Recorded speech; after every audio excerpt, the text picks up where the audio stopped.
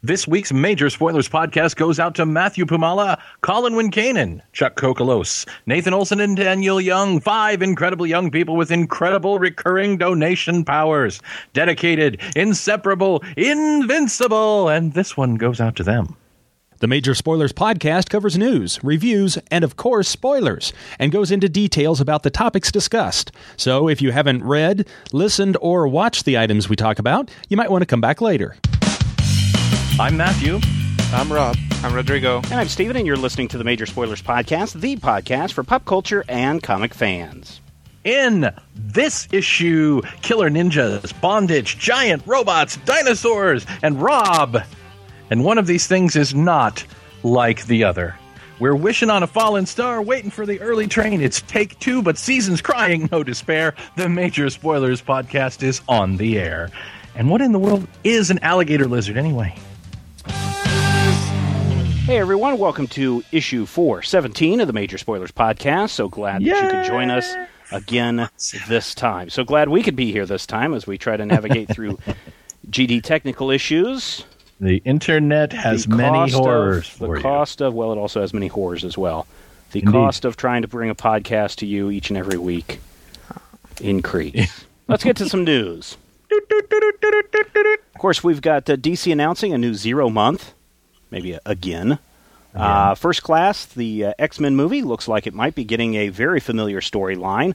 Changes to the cartoon lineup on both Disney XD and the Cartoon Network mean big changes for the Avengers and the Teen Titans. Let's spin that wheel of destiny and see where we land. We landed in 1994. Yeah, it seems like it. Many of you who are old enough, I don't know if Rodrigo and Rob, you guys are old enough to remember this, but way back in the day, DC Comics did an event called Zero Hour. It's kind of a mini reboot to their effed up universe at the time. And, of course, last September, we got the launch of an all-new 52. We've seen titles come, we've seen titles go, and it looks like in September, DC is saying, hey, you know all those questions that you've been having and been asking about the new 52, some backstories on certain characters, what's really going on? Well, we're going to draw that out another month by introducing the Zero line. Every title that comes out from DC Comics in the month of September will not have a number 12 on it. They will all have number zeros on them. Matthew, what is the point of a Zero issue, please, for our listeners who are not familiar with that concept? Historically speaking, a Zero issue has been used one of two ways. In some cases, it's used to precede issue 1 to serve as kind of a teaser, almost like a spoiler or a coming attraction trailer at the movies. Alternately, a Zero issue is often used as what they call in the parlance these days, a good jumping on point. Here's some backstory or a clean origin or a place where you can go, here's everything you need to know about, Spudman and the Legion of Turnip Heroes. Right. And that Zero issue often comes with a new status quo. Sure. And of course, in times past, we've seen Zero issues being offered as maybe an incentive for publishers as they're trying to market or sell a new title. What was that firefighter superhero dude? Ash. I've got a couple of the Ash Zero issues that I collected at various cons. I actually have a Defiant Zero issue that consisted of not a comic book, but individual panels in trading card form. Oh, wow. Interesting. Yeah, that was Jim Shooter back in the 90s. Well, DC says the Zeros will be standalone stories. Some issues will tell the origins of a character or a team, or in some cases, where an origin has already been told, they will fill in the blanks in terms of questions readers have about the new 52 DC universe, said Bob Harris, who's the editor-in-chief over at DC Entertainment. God, Bob Harris is editor-in-chief. Each of these issues promises to reveal something surprising. Rob, is this surprising? That they're doing another big gimmick month, or... Whoa, well done, Rob. The dark side is strong in this one. No, it doesn't seem surprising that they do something big for the anniversary of the new 52. Okay, what about you, Rodrigo? Well, I'm not really surprised about it. Although I'm not entirely sure what they're going for? I mean, I can see that they're launching some new titles as well. Yeah, there are a number of titles that are dropping, and if you've read the solicitations for DC, there are a couple of titles that are coming to an end. Obviously, Justice League International, we knew that a couple of months ago. We're also seeing Voodoo get an end to her series.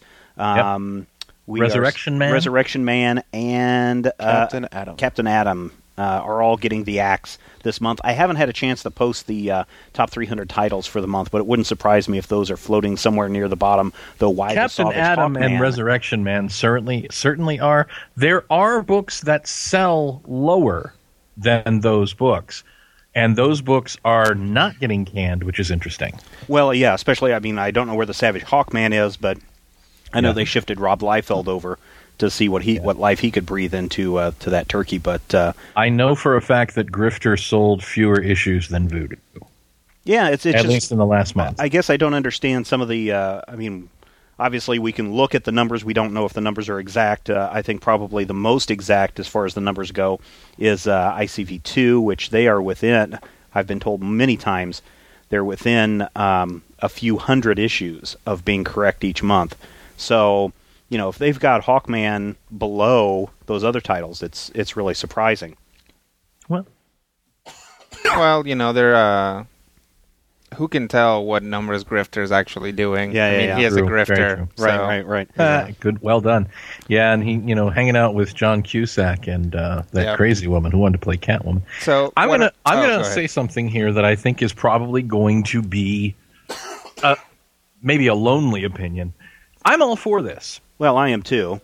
I think that the Zero issue is a good idea solely because they have given us this universe and they've put it together and said, okay, everything's new and everything's different and everything is wrong except for the stuff that we want to keep. And it's 5 years since the beginning of the DC universe and all these things have happened, but some of the stories that you remember may not have officially happened in this continuity. I think giving us more of the backstory, more of the 5 years in that gap, even if it is going to seem like, it's too soon or it's anticlimactic, I think that's a good thing. Here's the way I see it. I see this as a good thing, too, but I think it's really telling in the statement that Bob Harris made to the press that the 0 hours will be standalone stories. So instead of these being just, we decided not to ship issue number 12 or 13 or whatever it is that we get up to, issue 13, I think. Mm-hmm. This is DC's annual. Mm-hmm. This is how they're doing their. Now I know we've had a few Batman annuals and some of the other books have had their annuals, but this is a company-wide annual, very much like the summer events that we saw in previous years. Now, granted, this one's in September, but 0 Hour being a gimmicky event, the Bloodlines being a big crossover event that really played out in the annuals. This kind of feels like an annual event to me. And it is the anniversary of the New 52, right? Exactly. So that's why I'm okay with this. Here's what I think this is all about. They're getting rid of some titles. They're adding some new titles, and basically this is DC going through and saying, "Prepare for publicity volley," because they're launching new titles. Yeah, exactly. They're launching new titles, so every title is going to have a jumping on point in September. Right. So 4 new titles that are joining the New 52, and DC and DiDio and everyone there has said that they want to keep them at 52 titles. Talon number 0. Written by Scott Snyder and James Tinian IV. This is a new series featuring the Court of Owls' unstoppable killing machine. I'm really behind on my Batman reading and the Court of Owls thing. This really kind of sounds, just the way they describe that, sounds a lot like Azrael, but who knows. The Phantom Stranger numbers. Phantom Stranger is a new series from Dan DiDio, art by Brent Anderson and Scott Hanna. Sword of Sorcery, written by Christy Marks and Tony Berdard, with art by Aaron Lopresti and Matt Ryan, and Team 7, written by Justin Jordan, with the cover by Jesus Marino. All of these new titles. Talon, I think there are going to be a lot of people interested in that from the fact that it's got that Batman smell all over it. Plus, unlike a lot of other things, the Court of Owls is new to the New 52 as well. Right. And apparently this is a Calvin Rose, the only Talon to ever have escaped the grasp of the Court of Owls. Nice. Then, of course, we've got The Phantom Stranger, which a lot of people got a kick out of at the Free Comic Book Day appearance.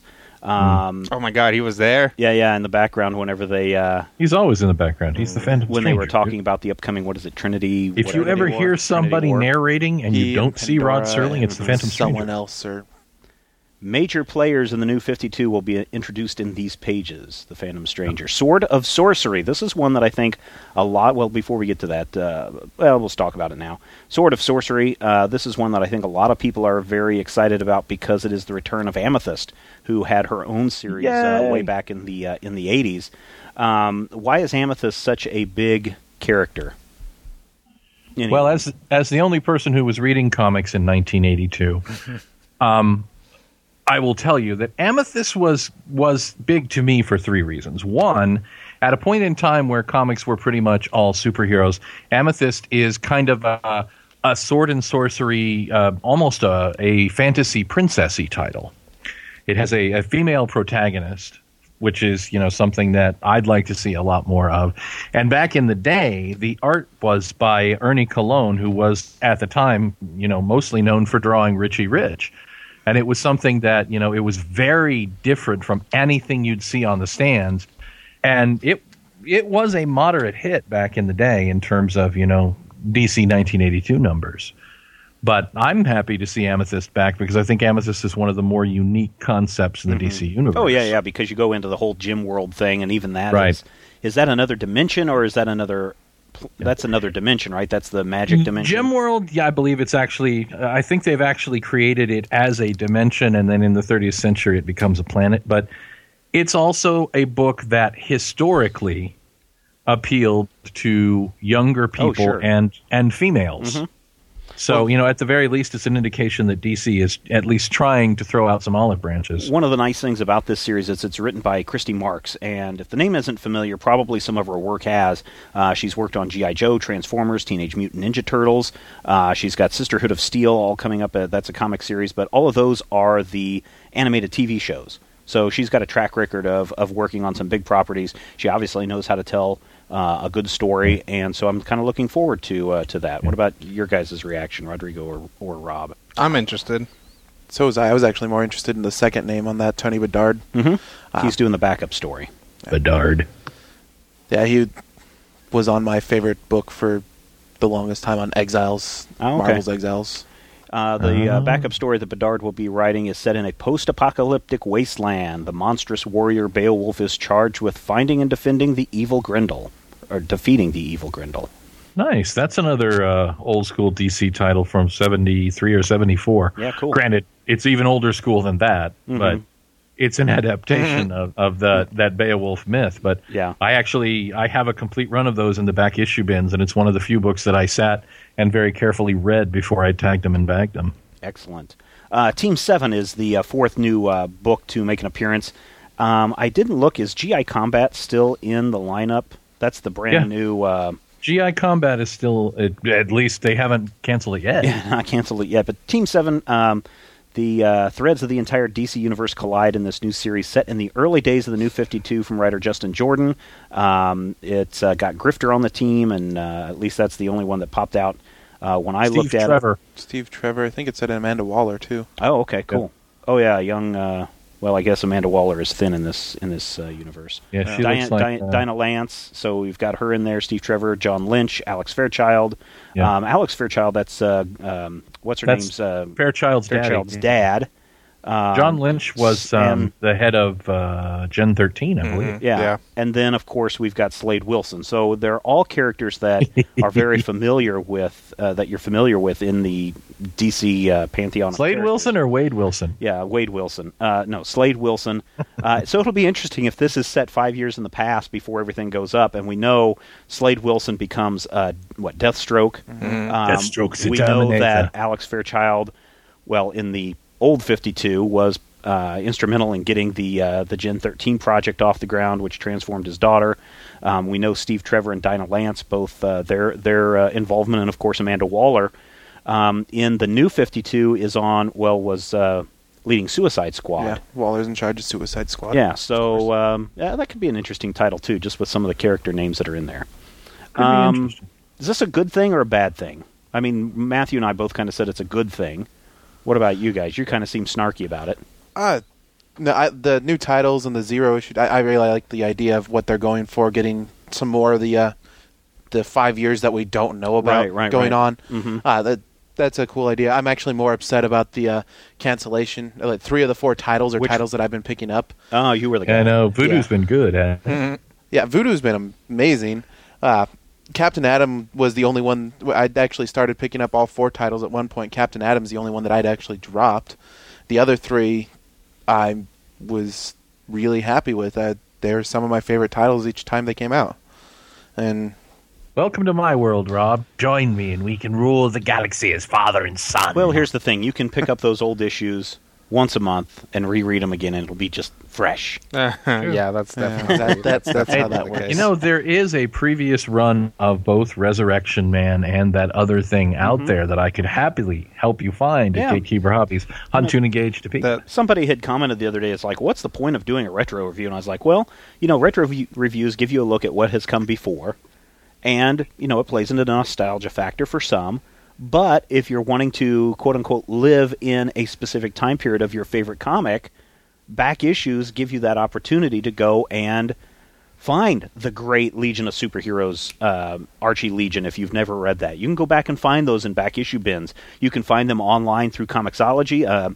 This past weekend, I watched and reviewed Superman vs. the Elite, which is the new animated movie from DC Comics. But because I was like, well, I never read the Action Comics 775 that this is based on. I am familiar with Justice League the Elite. Let me go and see if I can track down 775. What's so funny about Truth, Justice, and the American Way? Open up my Comixology. Boom, there it was, 99 cents. Read it, enjoyed it, saw where the parallels were. It was so easy to do.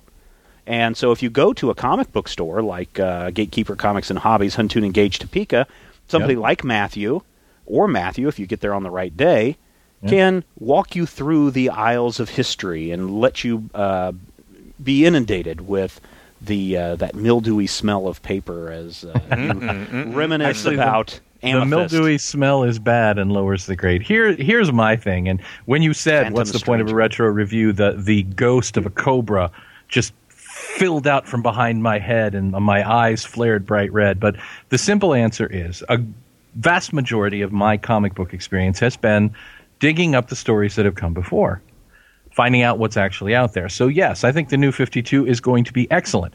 But all of the new 52 and everything that Marvel is doing, in some ways, is entirely based on stolen from or taken from what's coming before. So I think that to forget history is to repeat it. He said, well, we're talking about a story with a 0 month and Bob Harris as editor-in-chief. Well, he's been editor-in-chief for a while. I know. He was editor-in-chief in Marvel at one point. Look how well that went. If you have a thought or an idea or would like to make a comment on this story, all you have to do is head over to majorspoilers.com. There's a link in your show notes, and you can share your thoughts and ideas on this story or many others. Lots of news over there. Lots of reviews over there. Lots of interesting tidbits, like if you want to get a good close-up of the new Superman costume or Jor-El's costume from the upcoming Man of Steel. You can see it there on the Major Spoilers site. We dug around the internet and found it and shared it. I like that new costume. I like that textured kind of carbon fiber feel that those costumes have. You can find that all over at majorspoilers.com. And if you've ever wondered why Clifford the Big Red Dog has the black pupils and the white eyeball. As pupils behind his balls. And then you see all the other little children and all the other little animals with just a little black dot. Rodrigo has talked about it on the show before, but he's written an article called The Universe Expansion Dissonance Theory. You can find that over at majorspoilers.com. Go and check it out. When we return, we'll get into some reviews. How to get a Major Spoilers shout-out. If you want to get a personalized shout-out at the top of the show, all you have to do is the following steps. Number 1, visit majorspoilers.com. 2, click on the Make a Donation button. 3, donate $10 or more to the cause. 4, sit back and relax, and hear Matthew butcher your name and say something cute about you. Major Spoilers, bringing the good stuff since 2006. Once again, want to thank everyone who has been a contributor to the Major Spoilers cause. We really appreciate everyone who has given a donation. I don't think you really understand how much these donations mean to us, how much they're needed just to keep the site running, to keep our streaming account going, to take care of technical issues that we're dealing with as we're trying to get these shows recorded to you each and every week. And we certainly appreciate those of you who are donating. And for those of you that have canceled your recurring donations, we understand that too. Some people just say they need to reallocate their entertainment dollars. Some people just have budget issues. Some people don't have jobs at the moment. We totally understand that, but we hope that you would consider making that donation. And if you do, some of the donations, the amounts that the people were giving that we gave a shout out at the top of the show, we really, really, really thank you for that kind of support. If you can't do a donation, Rodrigo, there's one other way that people can donate to the cause or help the cause, and it's something that they're probably doing every day, Rob. They're going over to Amazon.com and they're making purchases left and right. I don't know what people are buying, but people you don't want to know. Well, people are buying things like the new Dragon Age movie, or they're going out and buying video games, or they're going out and let's see if I can find out what Rob has purchased this month. Inflatable sheep and bacon-flavored lubricant? What? I see that Empowered Volume 7 is on the list of a book that someone has bought recently, coincidentally. Nice. We'll be talking about it later in the show. John Carter, Nip Tuck, Stargate SG-1, the complete series, all on that list. Ooh, wait, that one says Rodrigo's Christmas present. Can't read that on the air. But if you go over to Majorspoilers.com, you click on that Amazon.com link, and you make your purchase just like normal. Same price, still gets to you in the same amount of time. It just helps us out because we get a little bit of money for sending you Amazon's way. Alrighty then. Let's talk about some comic books this week and get into some reviews. All right. I have a comic book. You do? I think all of us have a comic book. Why don't we start off with Rodrigo, though? Aww. And a comic a series that he's been following very closely here on the Major Spoilers podcast. It's not Alabaster Wolves. It's Alabaster Wolves number 3. That's right. Well, it's not Alabaster's Wolves. No. But Alabaster Wolves number 3 from Dark Horse Comics. It's also not Hala Blaster Wolves, like I thought it was at the beginning. Which, would have made for an awesome comic anyway. But yeah, so Alabaster is the story of a young lady who travels the countryside fighting and killing monsters. And she's had a lot of problems recently. So in this issue, we get a lot of background, or some amount of background, about her and about what she's been doing. At the end of the last issue, she got trapped in a burning church, and the ghost of a werewolf that she had killed drags her out. Uh-oh. So raises a lot of questions. Why is this ghost strong enough to materialize and just move around and basically act like a corporeal being? Right. And she kind of forces her to tell her some stories about what she's been doing. So this is a nice flashback episode. In this narrative, there's no forces of good and evil so much as there are monsters, and then there is her, and she hunts down the monsters because nobody's particularly nice. Nobody is out for anybody except for themselves, and you get to see a lot more of that. So it really built a nice, a little bit more of a background. You get to see more supernatural stuff, slightly different supernatural stuff than we've been seeing so far. And the art looks really good. I like the character designs, and I like the layout of everything. I would give it 3 slices of meatloaf. I'm not.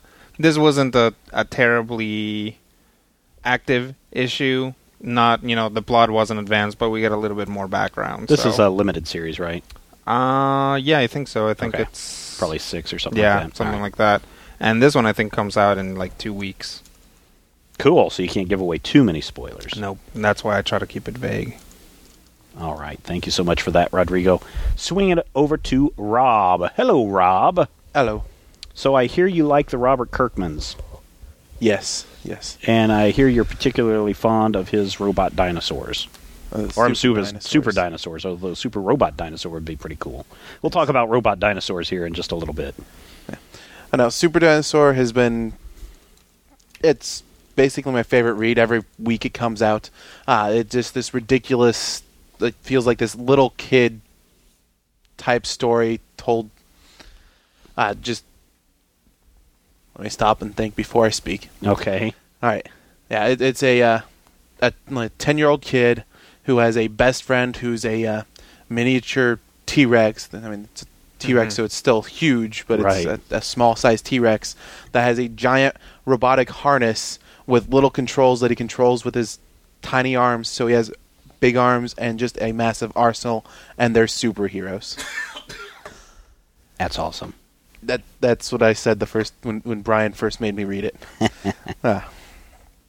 But this issue is when things actually start to get a little darker. Things are actually starting to get darker.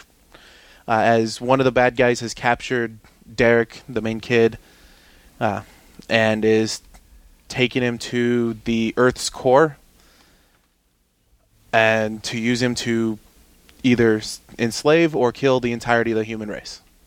That doesn't sound good. That doesn't sound good. I'm not in favor of enslaving or killing humanity. Well... Some of them, yeah. I'm not in favor of killing humanity. Anywho,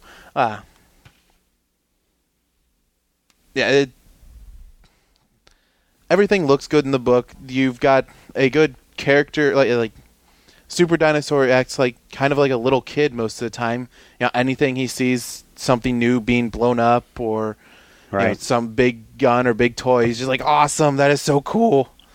And then basically I'm sitting there right with him. He's like, oh my god, that is awesome. And with everything that he sees, it says awesome. But then we also have Triceratops and some of the ridiculous names. Triceratops, Rodrigo. Are you not reading this series? I every once in a while I'll see it around and I'll pick it up. Unfortunately, in the area where we live, it's not very easy to find. Yeah, if you're not there on the first day. Yeah, because they ordered 2 issues of it, and Rob picks up both of them. So, every once in a while. And I got one of the old Free Comic Book Day ones, and they go through and they show you the awesome dino monsters. Like there's Triceratops and Squidius and Dumetrodon, like the ridiculous pun-filled names. This is Robert Kirkman. Hilarious. Huh? Yes, it's Kirkman. I was just curious because whenever I get to my review, he's got that same kind of thing going on with some of the villains that we see this week. Yeah, but and the majority of the issue is about Derek trying to outsmart the big bad guy and not quite being able to do it as the exile. Shows more and more that he is virtually unbeatable. He takes over the Earth Core base. Earth Core is their big government agency that's supposed to protect, and it's the big secret government agency that's there to protect everybody. And the exile just completely takes it over. He has 100% control of everything in the building. Oh, cool. And so it's just this downward spiral for how are they actually even going to have a chance at winning. There's a couple other interesting reveals that I don't want to give away too much. But here it goes. Everybody dies. Yay! Woo! We're on fire. Another bad guy tries to kill everybody, and some stuff happens there. And it's just, I enjoy this book. I have fun with reading it. It looks good. Like I said, I'm with Super Dinosaur every time saying it's awesome. This issue, 4.5 slices of meatloaf. All right. Excellent. Nice. And that was out last week from Image Comics, I believe, right? Okay, so continuing on the Image Comics Robert Kirkman love as we smash these two together. It's Invincible, number 92, brand new this week. Not only does it have the writing of Robert Kirkman, it also features the tag team art of Ryan Ottley and Cory Walker, who flip back and forth between the art duties, depending on what part of the story is happening. I have not been reading Invincible probably last 6 months or so, just because I'm just too busy. And if you've seen my stack of comics, you know that it's a lot of stuff to get through. Like I said, I haven't even been reading Batman lately. But apparently, Mark has been exposed to some of that virus that depowers the Viltrumites, and so he's lost some of his power. So he's kind of weak. He's not really prepared to fight, especially when the Squidmen attack the Pentagon. And I'm assuming that the Squidmen are those squid creatures from Mars that we saw in past issues. I don't know for sure, but the leader of the Squidmen is great. I'll just read you a little quote here. "They am source of all Earth weapon and technology. We take control and have what they have. Then apparently we can arrive home." And then one of the Squidmen, one of the minions, telepathically communicates with the leaders, like, "Why do you insist on speaking to us with these words when you don't know their language very well?" And the leader's response is, "Practice!" It's just a great issue. But obviously Mark is not invincible at this point, and he's going to need some help from other people. So Cecil calls in just about everybody who can, and Robot Man, who seems to be handling everything right now, calls in the Guardians of the Globe, who put a quick end to the Squidmen's advance with a lot of the punchy-punchy and the fighty-fighty. Now, one of the things that we haven't really seen too much, especially since Mark's time in space dealing with the Viltrumite War, is how did Monster Girl age so quickly? She used to be a little girl. And when Mark returned, there seemed to be a lot of anger and hostility between Robot Man and Monster Girl. And we really didn't know why. This issue spells it out exactly why these two are on the outs with one another. Periodically throughout the Invincible series, those little insect guys pop through a dimension door and fight, and then they pop back out. Well, in one of the encounters, Robot Man and Monster Girl popped through the portal and wound up on the insect's planet. And as we've seen before in this insect world, time doesn't play out the exact same way as it does back on Earth. So while the two are only gone for a few moments in Earth time, by the end of the issue you realize just how frickin' long these two were alive in this other planet, dimension, whatever it is. And it's a staggering amount of time. And we still don't know the full story, but we see, and this is where the Cory Walker art kicks in, we get to see how they dealt with that situation, being held captive in that other dimension. We also get to see some updated story bits with, what's his name, Bulletproof? Yes. And his story. And again, I have not been around since Bulletproof was introduced, so I don't know everything that's going on with him, but apparently he may or may not have a twin brother that his parents may or may not know about. It's an interesting story. It's really, there's a lot of back and forth with this story, which I think is fascinating. I think the flashback moments with again Walker's art is exceptional. I really, really like that. But you know, I am still a big fan of Ryan Ottley's. I just love his work, and especially when it gets into the bloody punching bits, things get really bloody and disturbing, and some of that happens here. But Invincible is still one of those series that really holds up. I wish I had read the previous issue so I knew what I was caught up on. Still, if you know kind of the big base story, we've talked about Invincible a number of times before on the Major Spoilers podcast, reviewing some of the big trades, some of the omnibuy, and of course the individual issues. If you know that back matter, you can walk into this story and pretty much know what's going on, I think. And for that reason, you know, I like this enough. I'm going to give it 4 slices of meatloaf out of 5. Invincible number 92 out this week. Pick it up at your comic book store or digitally from your favorite digital vendor, who's not sponsoring us this week. Matthew. Hi there. My name's Matthew, and I don't understand this internet thing because it's apparently 1994. Because Bob Harris is editor-in-chief, and it's 0 month, and I'm reviewing Harbinger number 1 from Valiant Comics. Now, I remember the first time Harbinger number 1 from Valiant Comics came out, and it was the story of a young telepathic boy named Peter Stanchek, right, who was on the run from the evil Harbinger Foundation. Pete Stanchek was kind of a misunderstood goof. They all are. Yeah, it's true.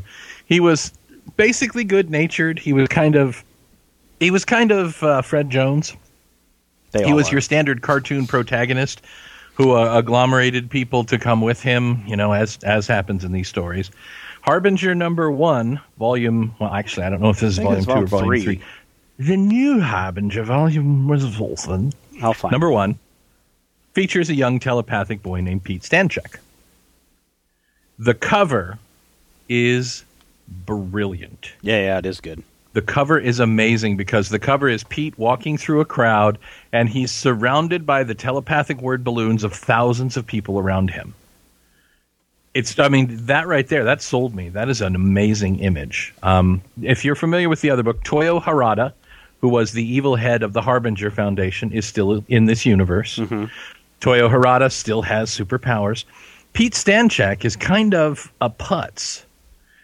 In this issue, we find him stealing drugs from a pharmacist because it's the only thing that drowns out the voices in his head. And, of course, he goes back, and as always, Pete Stanchek has hangers-on. But in this case, his hanger-on isn't a kid with superpowers or a hot chick. It's actually another boy from the institution where he lived. And his friend also has voices in his head, but he's not telepathic. So Pete is on the run with what seems to be a very, very disturbed young man. And, of course, he ends up going back home, which is a foolish mistake. We find him using his powers in extremely inappropriate ways. If you were a 16-year-old boy confronted with the girl that you've had a crush on for 8 years, she hates your guts, and you have the ability to control people's minds. Why, that sounds like a naughty series of fiction stories that I read on the internet back in 1992. Indeed. It's not pretty. Pete Stanchek, who in the old days was known as Sting, who had neither face paint nor Stuart Copeland on bass, is a jerk in this issue. And what's fascinating to me is Toyo Harada, who's always been portrayed as a jerk, is actually very cool in this issue. Cool. So I don't know if they're intentionally turning it on its head, if they're giving us something that's going to throw the whole thing into duress or kill us all. But at the end of the issue, Pete's friend has been tricked by the police. Bad things are about to happen. It's a fascinating read. It really is, especially if you remember the old school Harbinger title. I barely remember it, to be honest. I don't think I read it. It was pretty awesome, and I remember picking up the issue, I think it was issue 4 or 5 of the original Harbinger series, and just totally being hooked, because it was, at the time, it was 1990, I want to say 4, honestly. 93, 94. Yeah, 92 is when it started and ran from 92 through, I want to say 95, yeah. It ran a while. 41 issues. I was a kid of about 23. So it was something where it's like this kid is on an existential journey. He's a young adult trying to find his way. Now, 20 years later, I'm looking at this, and he's one of those rotten kids. Those rotten kids who are going to get us all killed. But it's intentional, and I really like the issue. The art is troubling. It's troubling in an interesting way. The facial expressions tend to be kind of... The word that comes to mind is squashy. And I think it's definitely intentional. I think we're supposed to be a little disturbed and put off by the characters. Overall, it's a really strong outing. It's 3.5 slices of meatloaf for the first issue. There are some issues here, and it's a very unlikable protagonist, but it's a likable story around that protagonist. And the way that they deal with his telepathy is pretty awesome.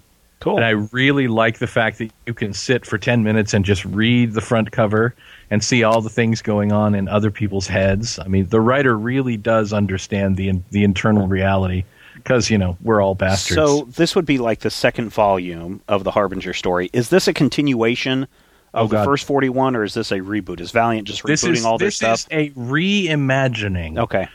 I don't know that I'd even call it a reboot, because other than telepathic boy named Pete and a guy named Harada with other telepathic powers, they haven't really given us a whole lot of indication. I think that what this is basically Battlestar Galactica, and now Starbuck is a hot chick.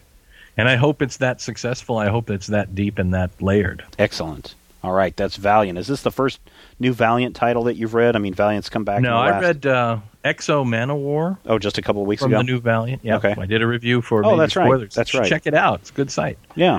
And I'm really looking forward to the Archer and Armstrong revamp. I can take or leave Bloodshot, but the Archer and Armstrong was one that I really had a great appreciation of back in the day.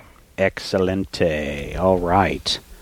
That wraps it up for our reviews. We don't have another staff review this week, mainly because I'm disorganized and trying to get everything up and running before we run off to Nerdtacular next week. Disoriented, data-oriented Tuesday. Data-oriented Tuesday.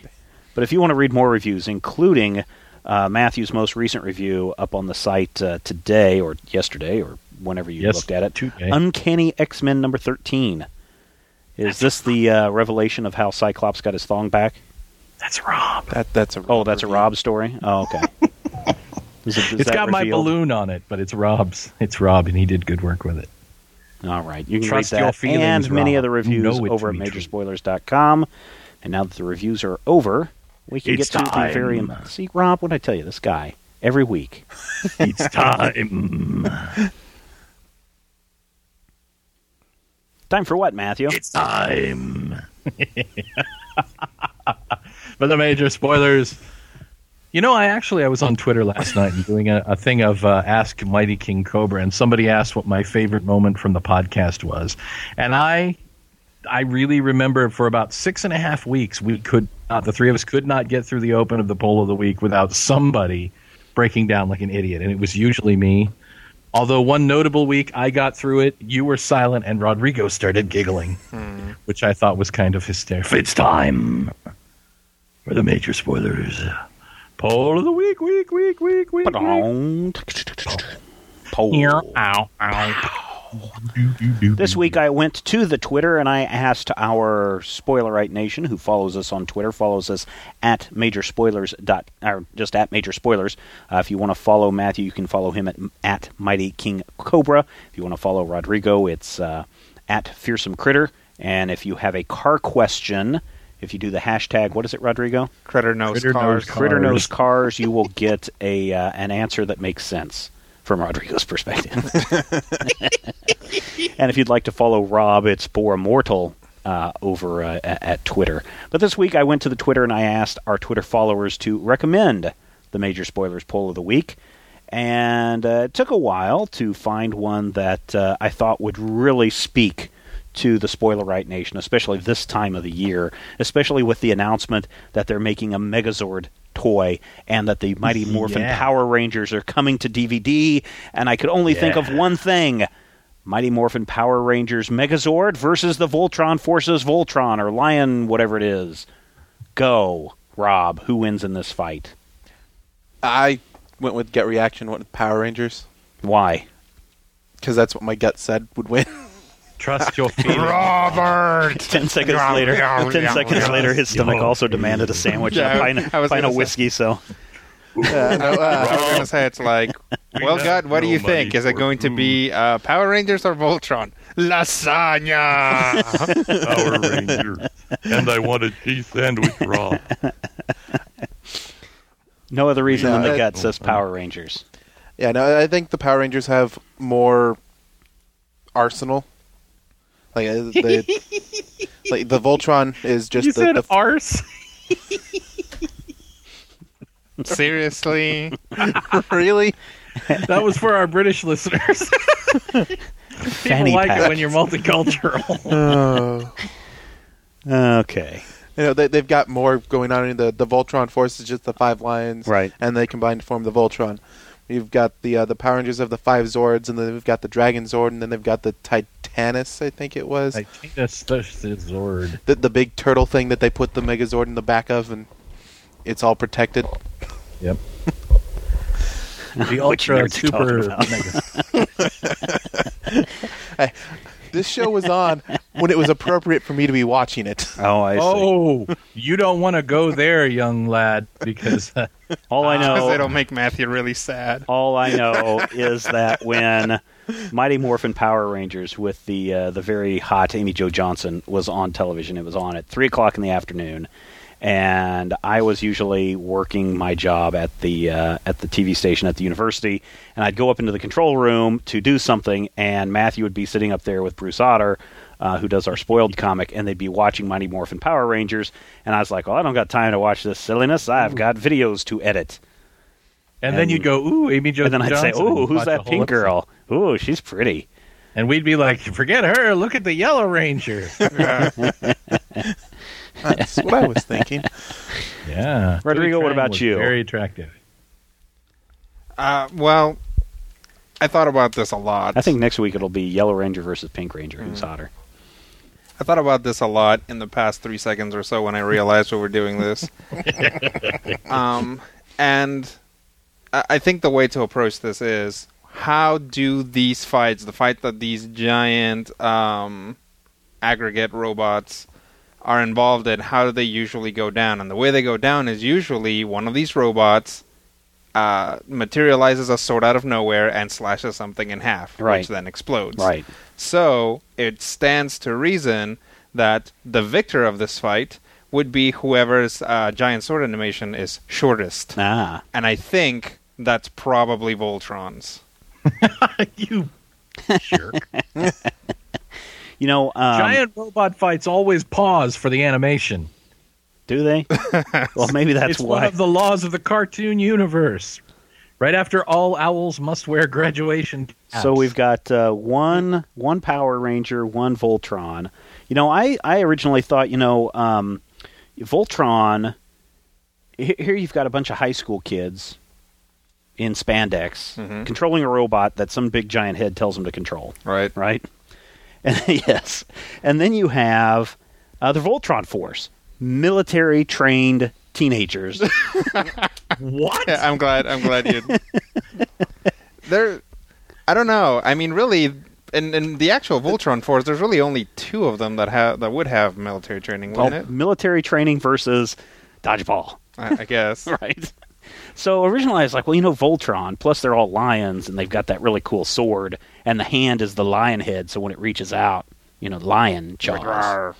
But then I thought, nothing beats the bad guys like the saccharine pureness of high school kids and their go-get-'em attitude when they're fighting putties and giant eyeball monsters in rubber suits, right? That's the one eyeball episode monster. you've seen. Yeah, that is the one The episode one I've where seen. they're fighting the putties and the eye guy. Yes, exactly. So, I went in and voted Mighty Morphin Power Rangers Megazord, Nice. only because of the teenage enthusiasm beating the hardcore military teenagers of the future. They were not hardcore ever. Oh, I hate giving I wonder, what Dynamite Entertainment really needs to see if they can somehow snag the Power Rangers property for the comics, because I was totally unimpressed with Dynamite's Voltron series. I don't know if you guys have read it. Have you read it, Matthew? Meh. Yeah, that first issue, I was just like, I don't know what the F is going on, but Yeah, I think don't it make a comes lot of off of sense the to me. Defender of the Universe continuity.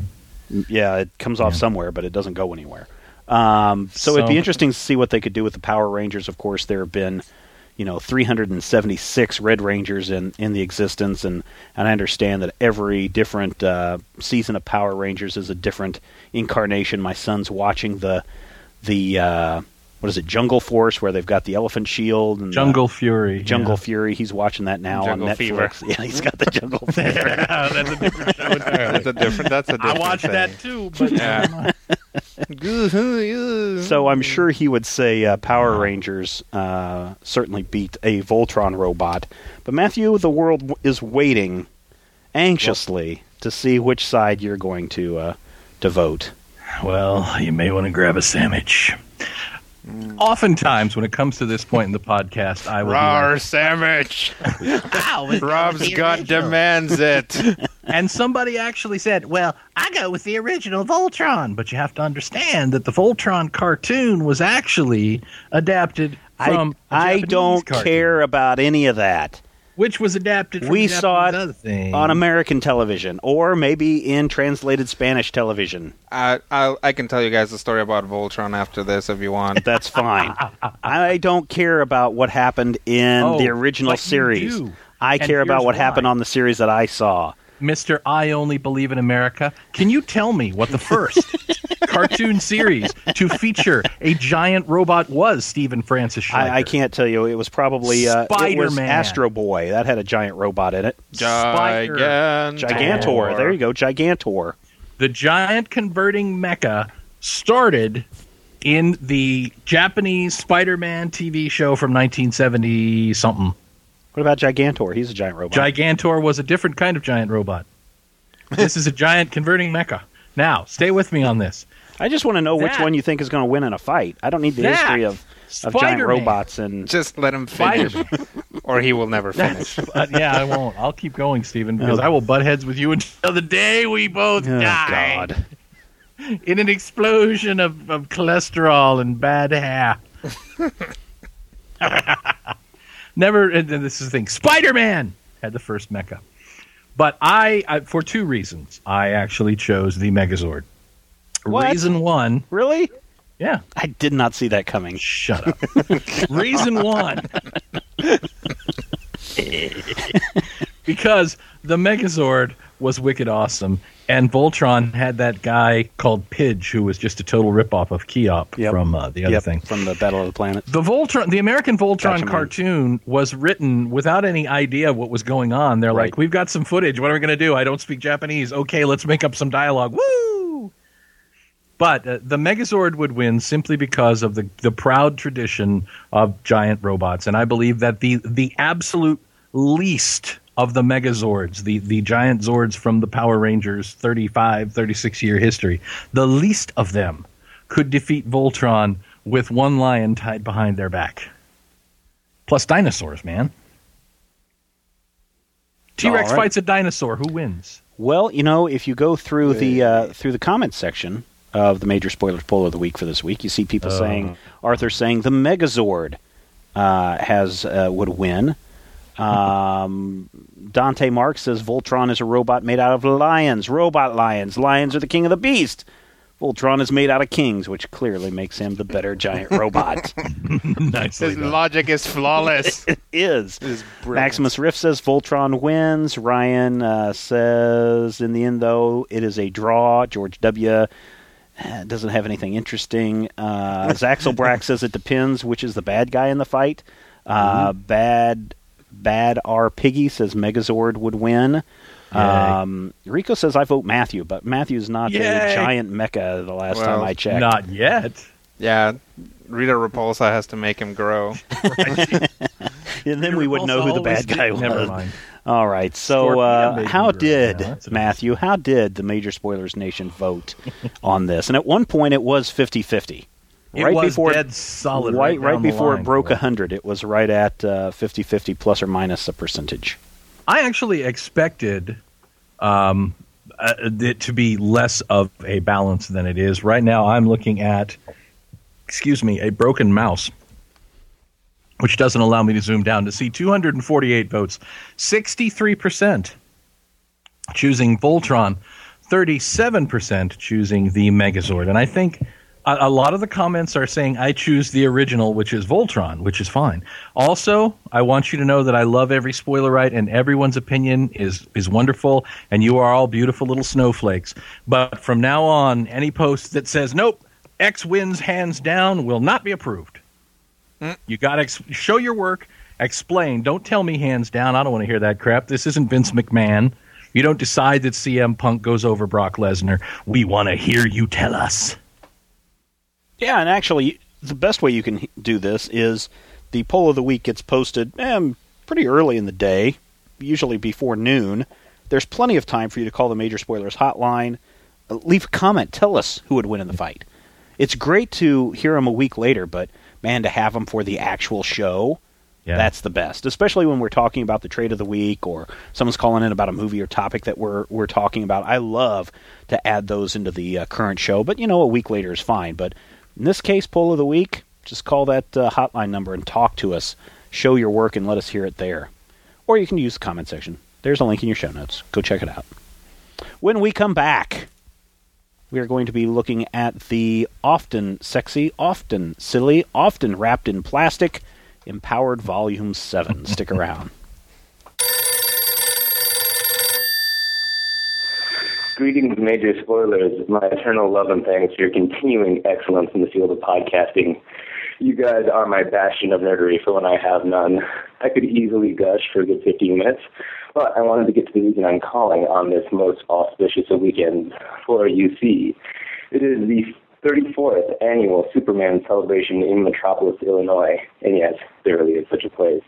It's part convention, part street fair. They got celebrity guests, dealer rooms, panels, guest creators, food on sticks, strongman competitions, amateur pro wrestling, a 15-foot-tall bronze statue of Superman, and this year they're doing a reenactment of the episode of I Love Lucy that had George Reeves guest star as Superman, and there's the Superman Museum, which I believe has the largest collection of Superman memorabilia on the planet. Not sure, you'd have to check on that. But they do have Christopher Reeves' flight harness. I've seen it. This year, their guest creators are George Perez and Terry Beatty, and the celebrity guests are John Glover and Cassidy Freeman from Smallville.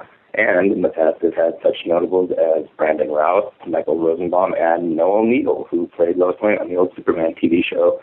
She was a regular here for a long time. It's about a 12-hour drive for me from my home in St. Paul, Minnesota, but the spectacle is well worth it. It's a great event for the whole family and nerds of all shapes and sizes. Stephen, you would not be the only person here with children named for comic book characters. It's that hardcore. If you ever do make it down, you can find me drawing caricatures in front of the Superman Museum. Come say hi, and I will hook up anyone in the Major Spoilers crew with a free drawing. It is the least I can do for the hours of great entertainment you've given me. If you'd like to see some of my work, give me a Google. My name is Nathan Luth. That's NathanLueth. You can also check out In Pure Blood, my epic steampunk fantasy webcomic, at www.inpurebloodwebcomic.com. Keep up the great work, gentlemen. I hope to up my monthly donations here in the near future, and I'm looking forward to many, many years of your continuing hijinks. Best regards. Take it easy. Hello, Major Spoilers crew. This is Andreas calling from the far side of the world. To give you a little heads up on the talkback for Prometheus. Just went and saw the premiere this week, and I really, really liked it. I mean, it's not Aliens 1, it's not Return of the Dark Knight, it's not even Avatar, but it's a great movie. I mean, over here, there's been a lot of criticism about it, but I think people have set their expectations too high. It's an alien movie, it has some nice, scary moments, and yeah, altogether, fine movie. 4 out of 5 slices. And so next time, I'm going to read my Invincible Ultimate Collection hardcover that I, of course, brought to the Major Spoilers link to the Amazon comic site. See you then. Greetings and salutations, Major Spoilers. Cat Halo from the forums, back again with a couple of thoughts on a couple of movies. First up, Red Tails. This finally got a release in Ireland, and as you probably already know, movie not really that good. The tale is that of the Tuskegee Airmen, and it should be a gripping and inspirational one, just not in this telling. The tone is set firmly to adventure, so it kind of glosses over the more important racial issues, which really should be the point of the entire movie. The aerial scenes are awesome, however, and not even the occasionally daft dialogue can take from these thrilling visuals.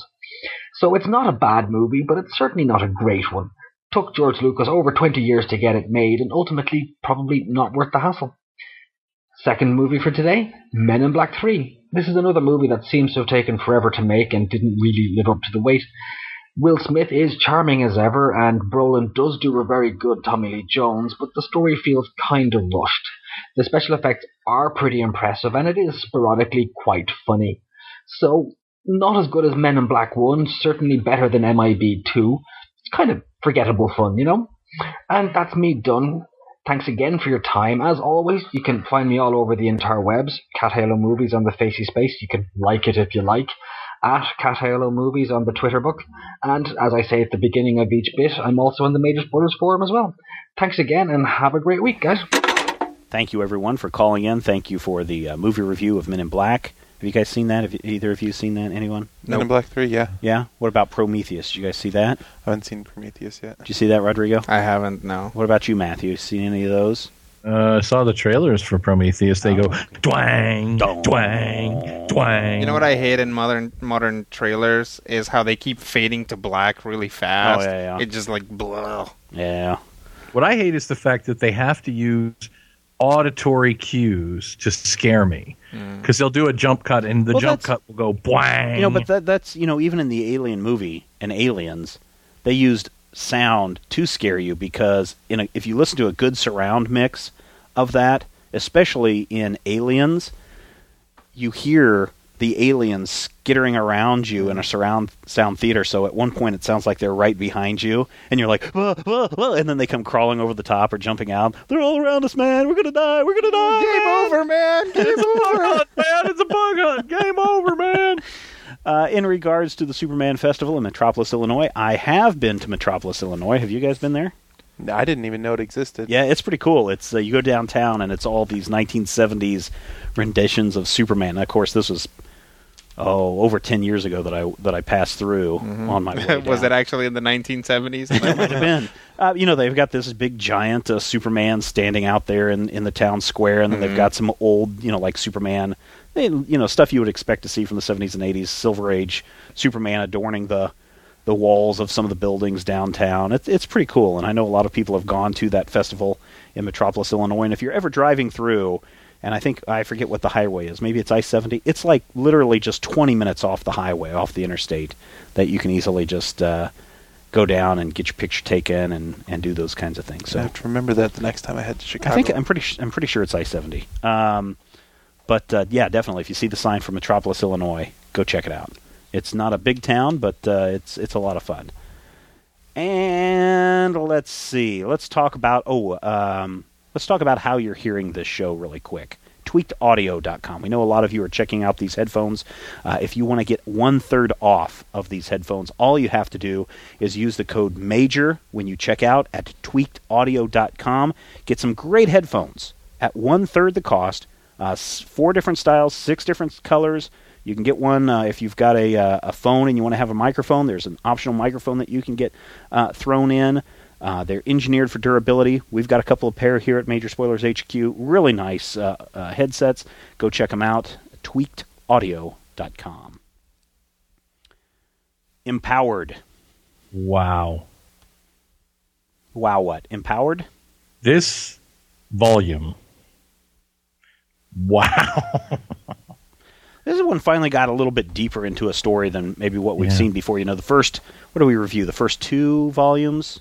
Or just the first volume? I thought we did volume 6 by itself, too. No, I don't think we did.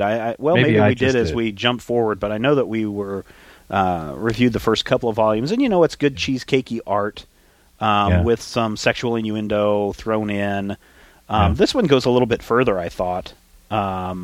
This is an example of what TV Tropes calls Cereva syndrome, where it starts out kind of funny animals with swords, ha-ha, woohoo, and it turns into this weird, deep, multi-perspective character universe full of all sorts of weird stuff and depth where you never expected to see depth of character. Yeah, there really was. I mean, this volume seems to be focusing on Ninja Girl. Ninjette. And this group of assassins who want to take her out for whatever reason. And so we get to see a lot of that. We get to see a lot of the what's the belt's name? I forget. Terrible. The Cage Demon Wolf. Cage Demon Wolf. He actually has the scene.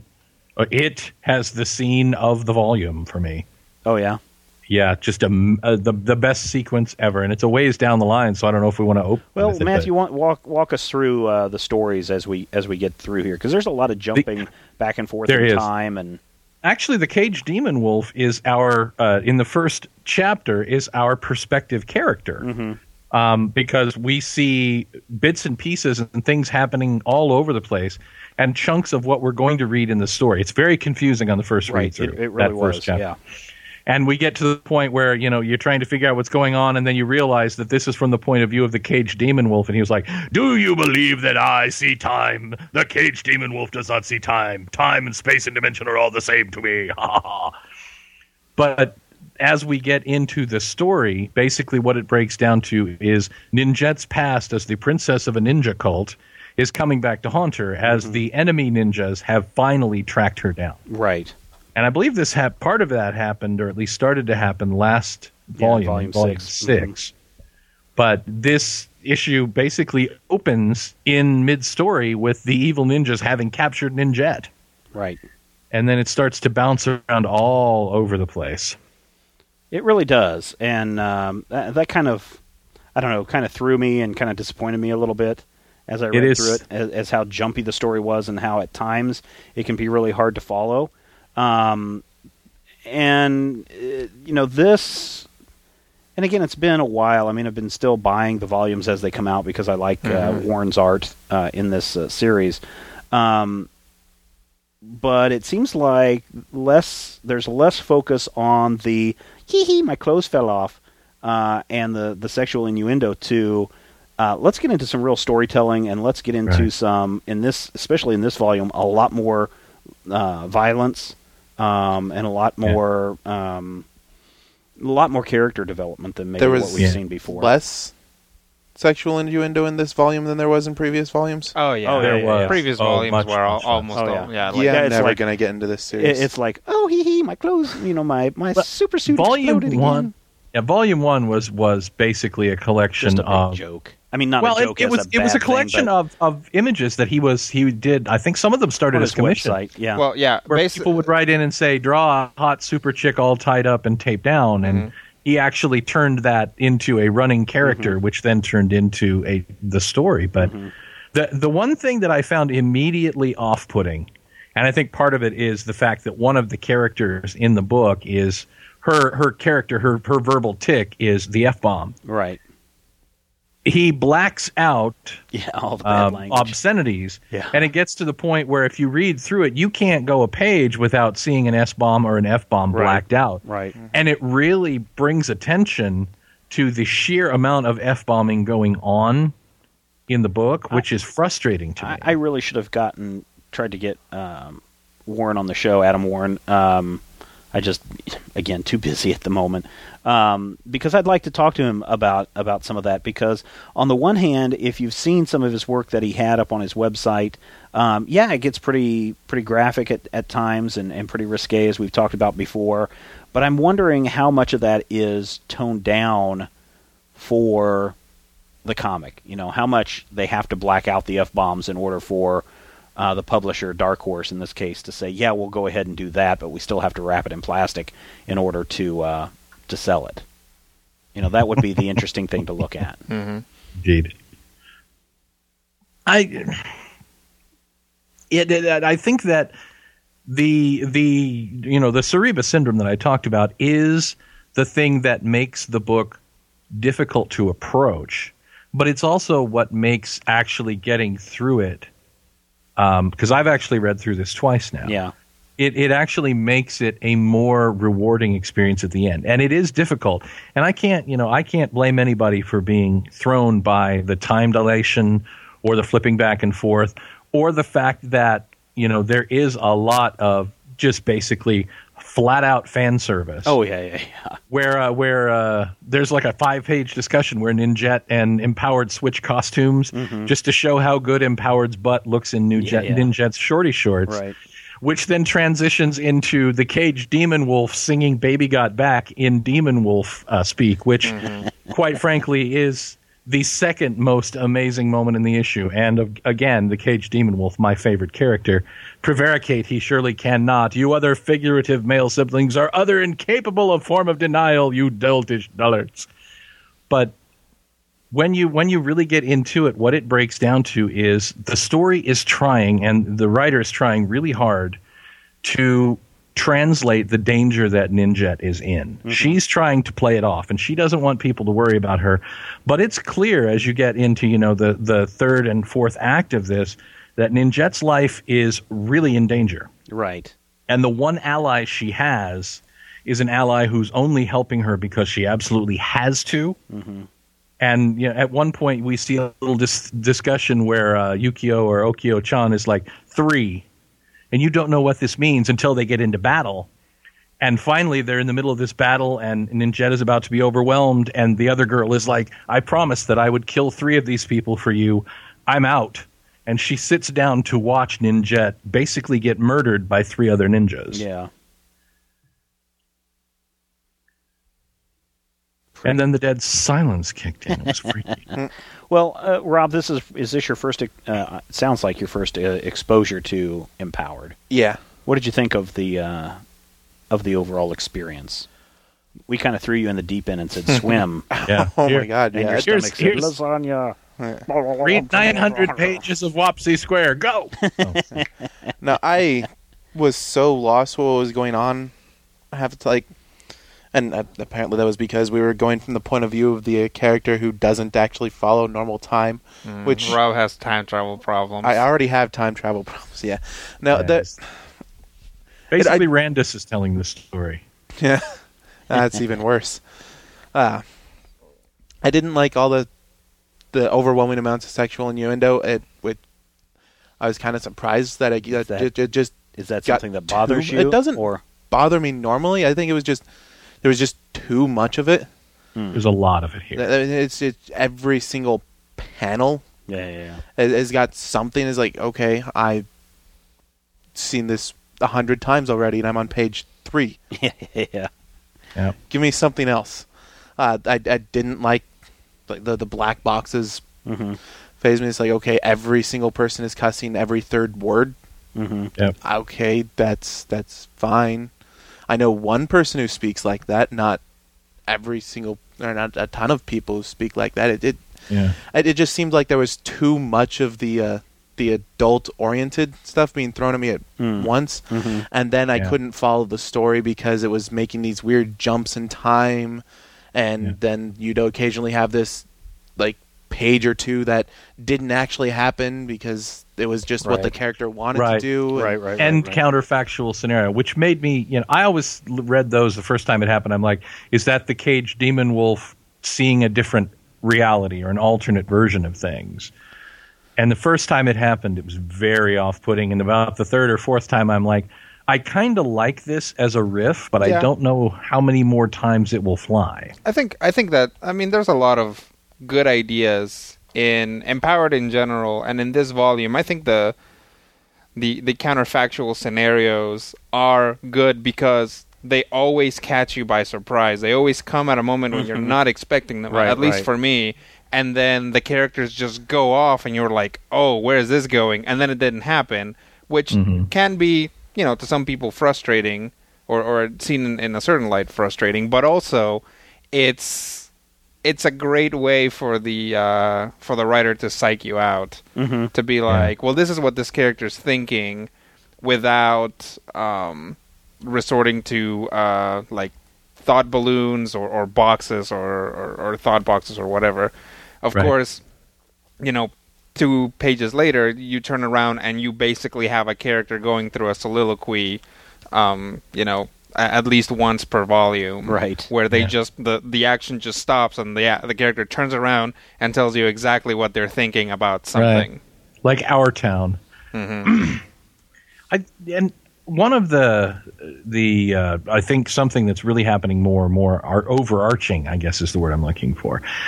Chapter 6 of Empowered got really dark and really violent, and really overtly merging the sexual nature of things with the violent nature of things to make a real dark and edgy.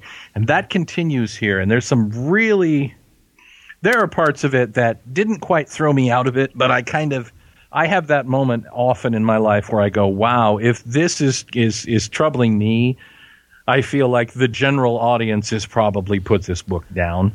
Well, we've talked about sex in comics before, and I think we actually did it shortly after the last time we reviewed Empowered. Empowered, I think you're right. You know, there are some thoughts on, and it's not just mine, but I mean, there are thoughts on how sex develops and interest in sex, the more you're exposed to it, some of the paths that it can lead you down, some of them always not so good, and often they kind of lead into some kind of deviation at some point, whether that be a kink or a perversion, or in this case, you know, and I can't speak for Warren here, but perhaps even how violence and sex are now intertwined to where you almost can't, you know, you can't get off without having these violent tendencies in there. You know, and that just depends on how you're interpreting that story. But if you look at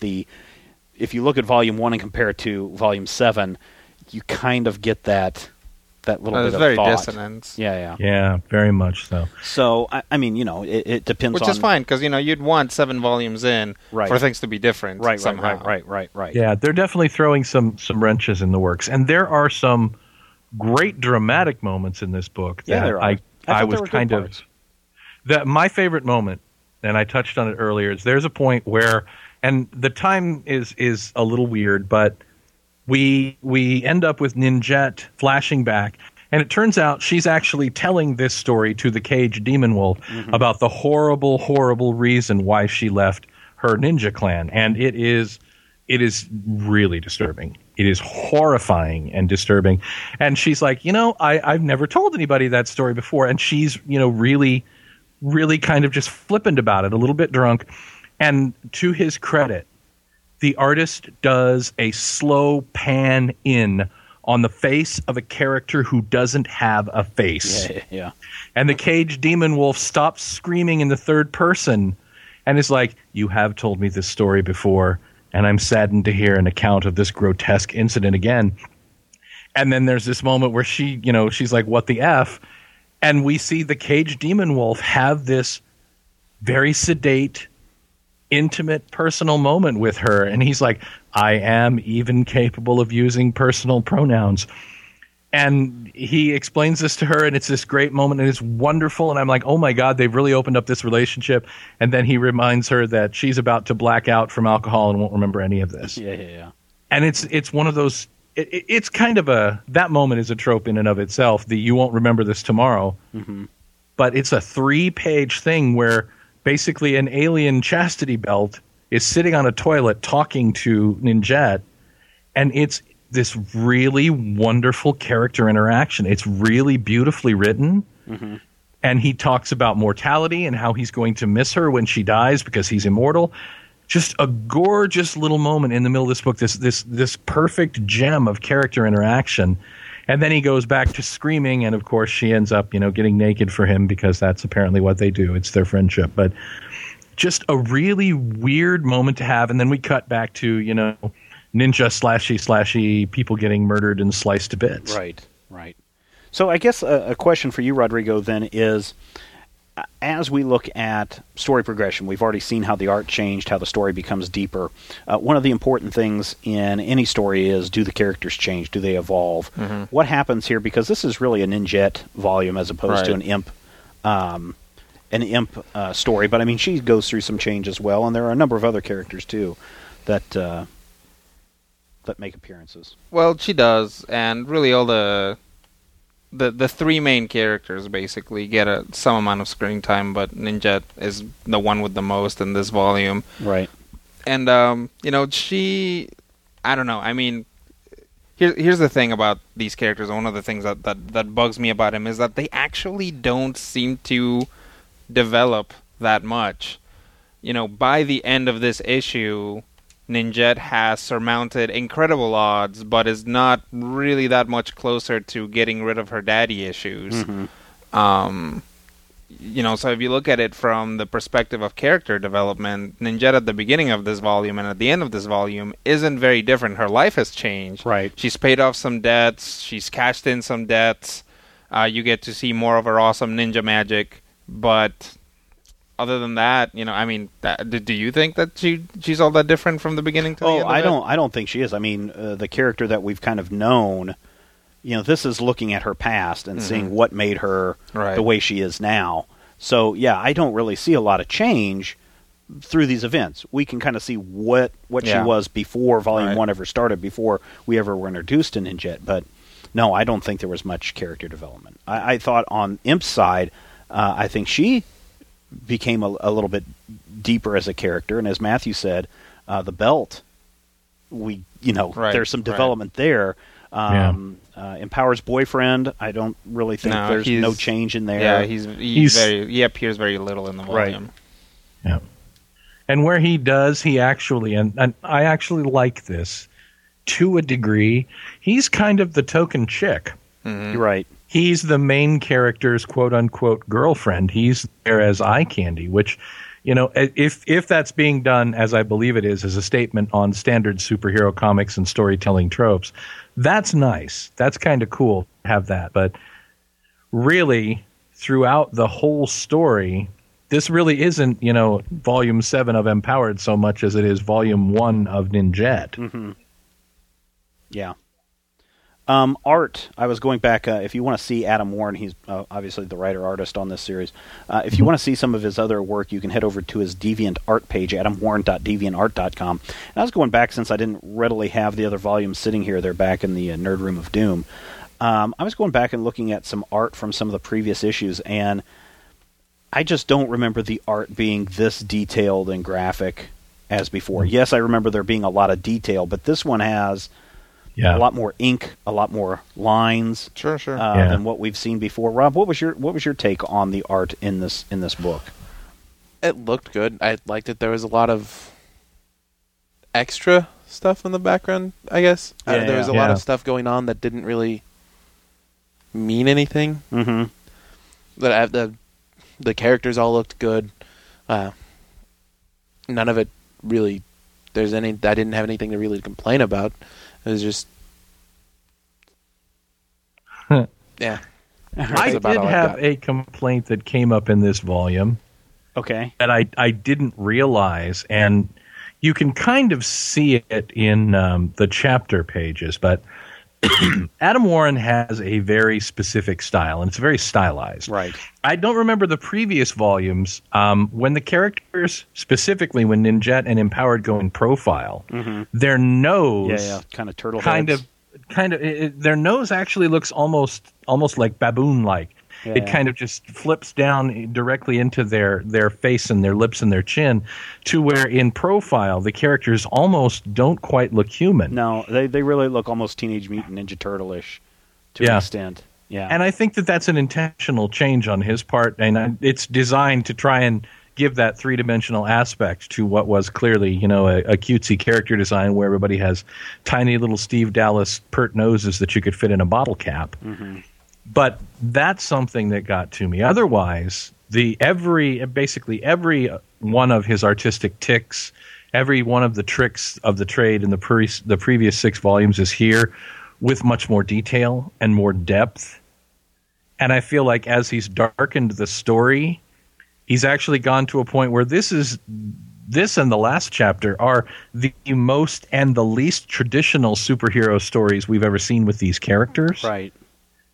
But the art is going into a really stylized that manga thing where you have like cartoony characters on an ultra realistic background, where the characters can be super deformed or squash and stretch, and the background will still look like an ink drawing or a woodcut of Tokyo circa 1999. So I really enjoyed that part, but those noses were just very distracting for me. I mean, to me, there are so many pages that so much ink on the page in filling up those details.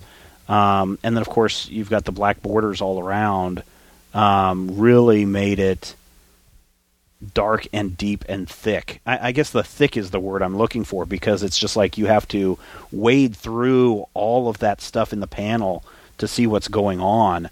And it's not bad, but it's just different from what we've seen before. And I don't know if this was intentional or not, but it felt very much like you're looking at maybe a more traditional manga series, something that's been woodcut.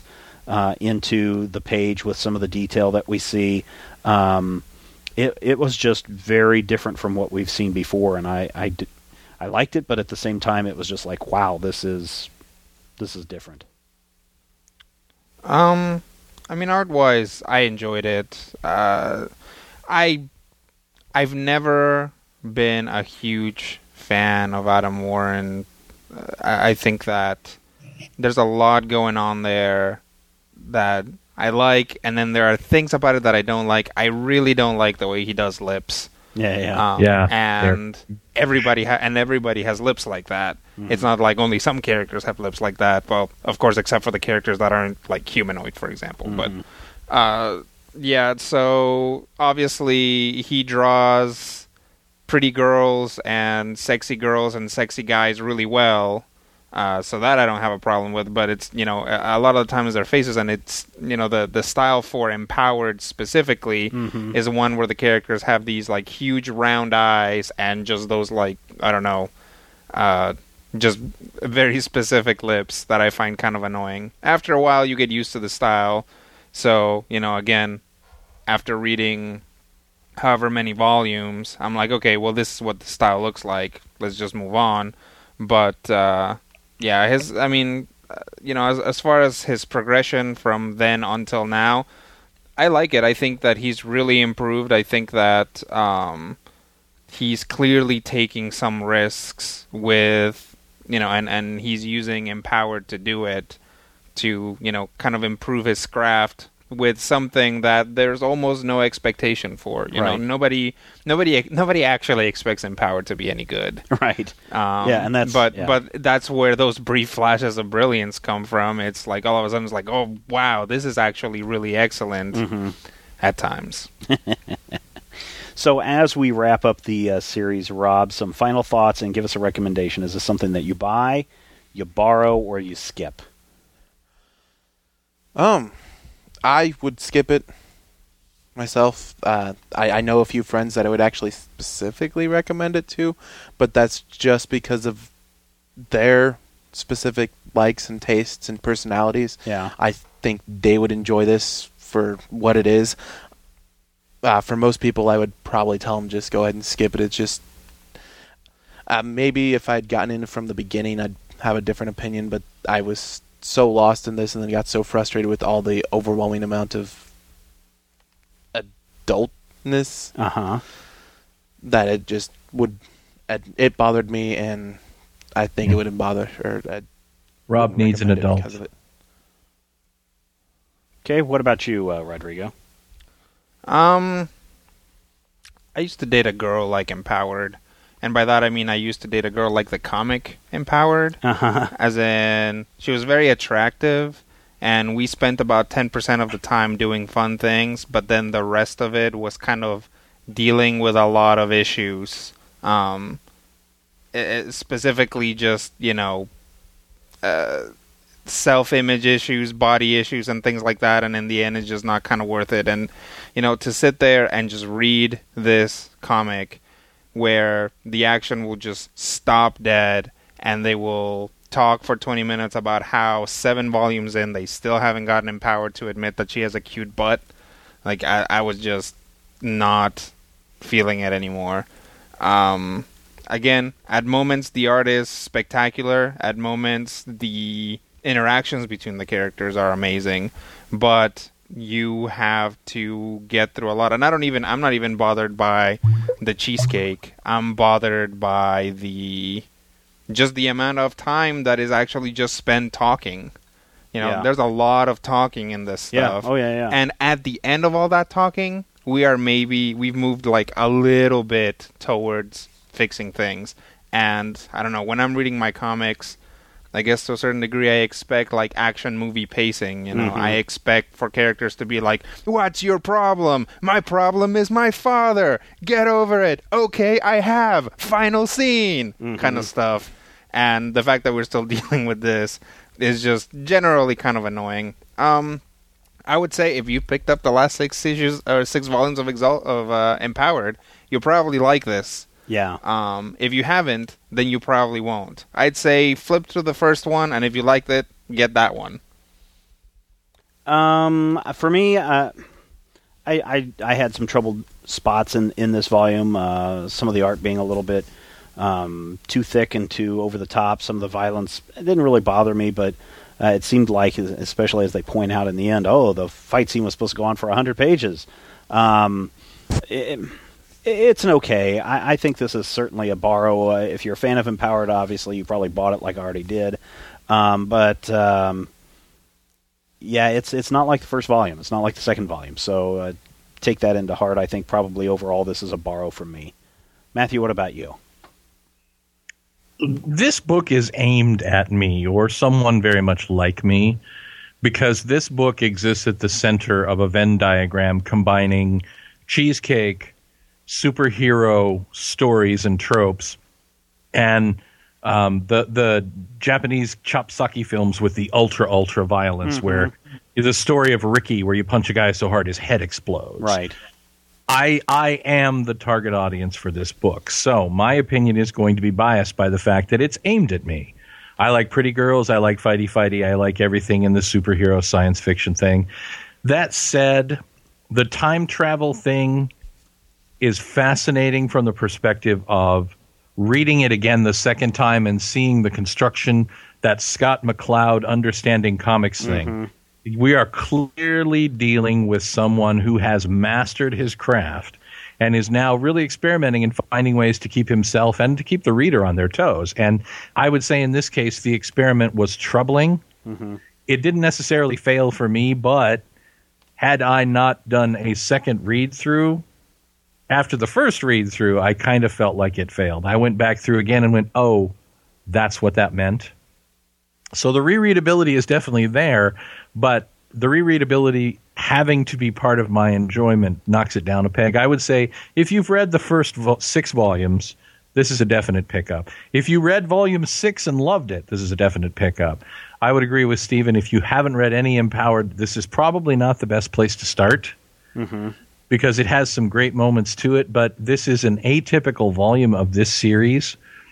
And what it's really done is it's taken a character who started out as that one-note joke, that her costume gets ripped and her powers go away, and it's really given her some depth. And they actually toy with, her limitations and her abilities here and give us some very big hints. At the end of the last volume, she went all one-winged angel on us and doesn't remember it for some reason. Right. But they're really playing with that. I think that the most jarring thing for me is in a comic where girls are running around naked. I'm 41 years old, and I'm not saying I'm going to go buy a comic to look at naked women, but if the story says this girl is naked and she has throwing stars pasted over her nipples every time she's naked, that to me is kind of, it's something where you're hedging your bets. Yes, you're not doing porn, and that's great, and that's fine, and it's Dark Horse, and you may have to do that. But there's a point where you're just kind of like, if we're doing something where we're watching people's heads being chopped off, why are we blocking out the middle 2 letters of the F-bomb? Right. If the sex is being pretty graphically shown, I mean, we're talking Cinemax After Dark sex here. Why are we hiding Ninjet's nipples all the time? Not that I'm saying I want to see Ninjet's nipples. I'm just saying that from the perspective of the story that he's telling, the adult content that turned Rob off is actually disconcerting to me, not because it's such in-your-face adult content, but because we're skating that line of this is in-your-face adult content, but also we can't show you this, so her pigtails are going to cover anything that would be inappropriate. It's the X-Men as brought to you by Pizza Hut. Right. And I think that it kind of does itself a disservice there as well. Overall, I would recommend it to the right people. I would not recommend it to anyone under the age of 21. I would not recommend it to anyone who has a problem with violence. I would not recommend it to anyone of a feminist bent or anyone who would be easily offended by some problematic portrayals of the female characters. But I would say cautiously in the right setting, this is a book that I would recommend to people. I'd say it's definitely a check it out, but don't necessarily start here. All right. Thank you, everyone, for your comments and your thoughts on Empowered Volume 7. And course, that wraps it up for this issue. Thank you so much for listening, being part of the Major Spoilers experience. Next week, we're going to be taking a look at Princeless. Why? Because we know that you love comics, and we do too, and we will talk with you soon. Well, to Princess kneel before you. Just go ahead now.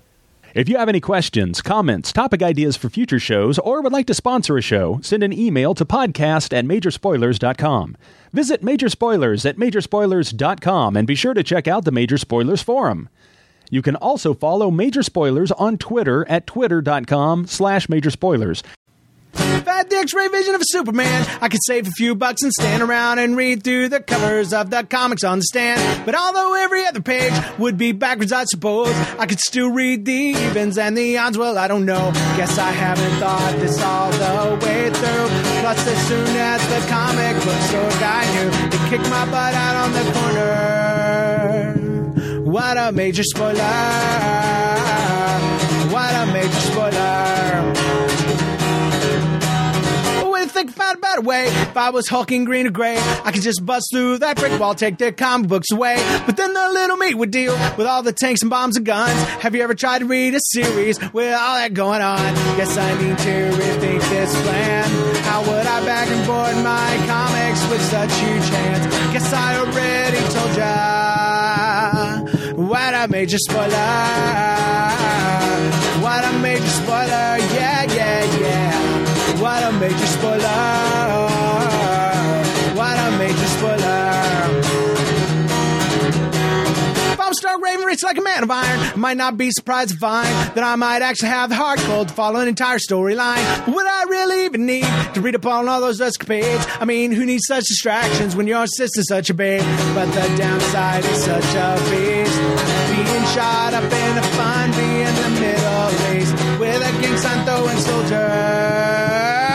What a major spoiler. What a major spoiler. Yeah, yeah, yeah. What a major spoiler. Whoa, whoa, whoa, whoa. What a major spoiler. Major Spoilers is copyright 2012.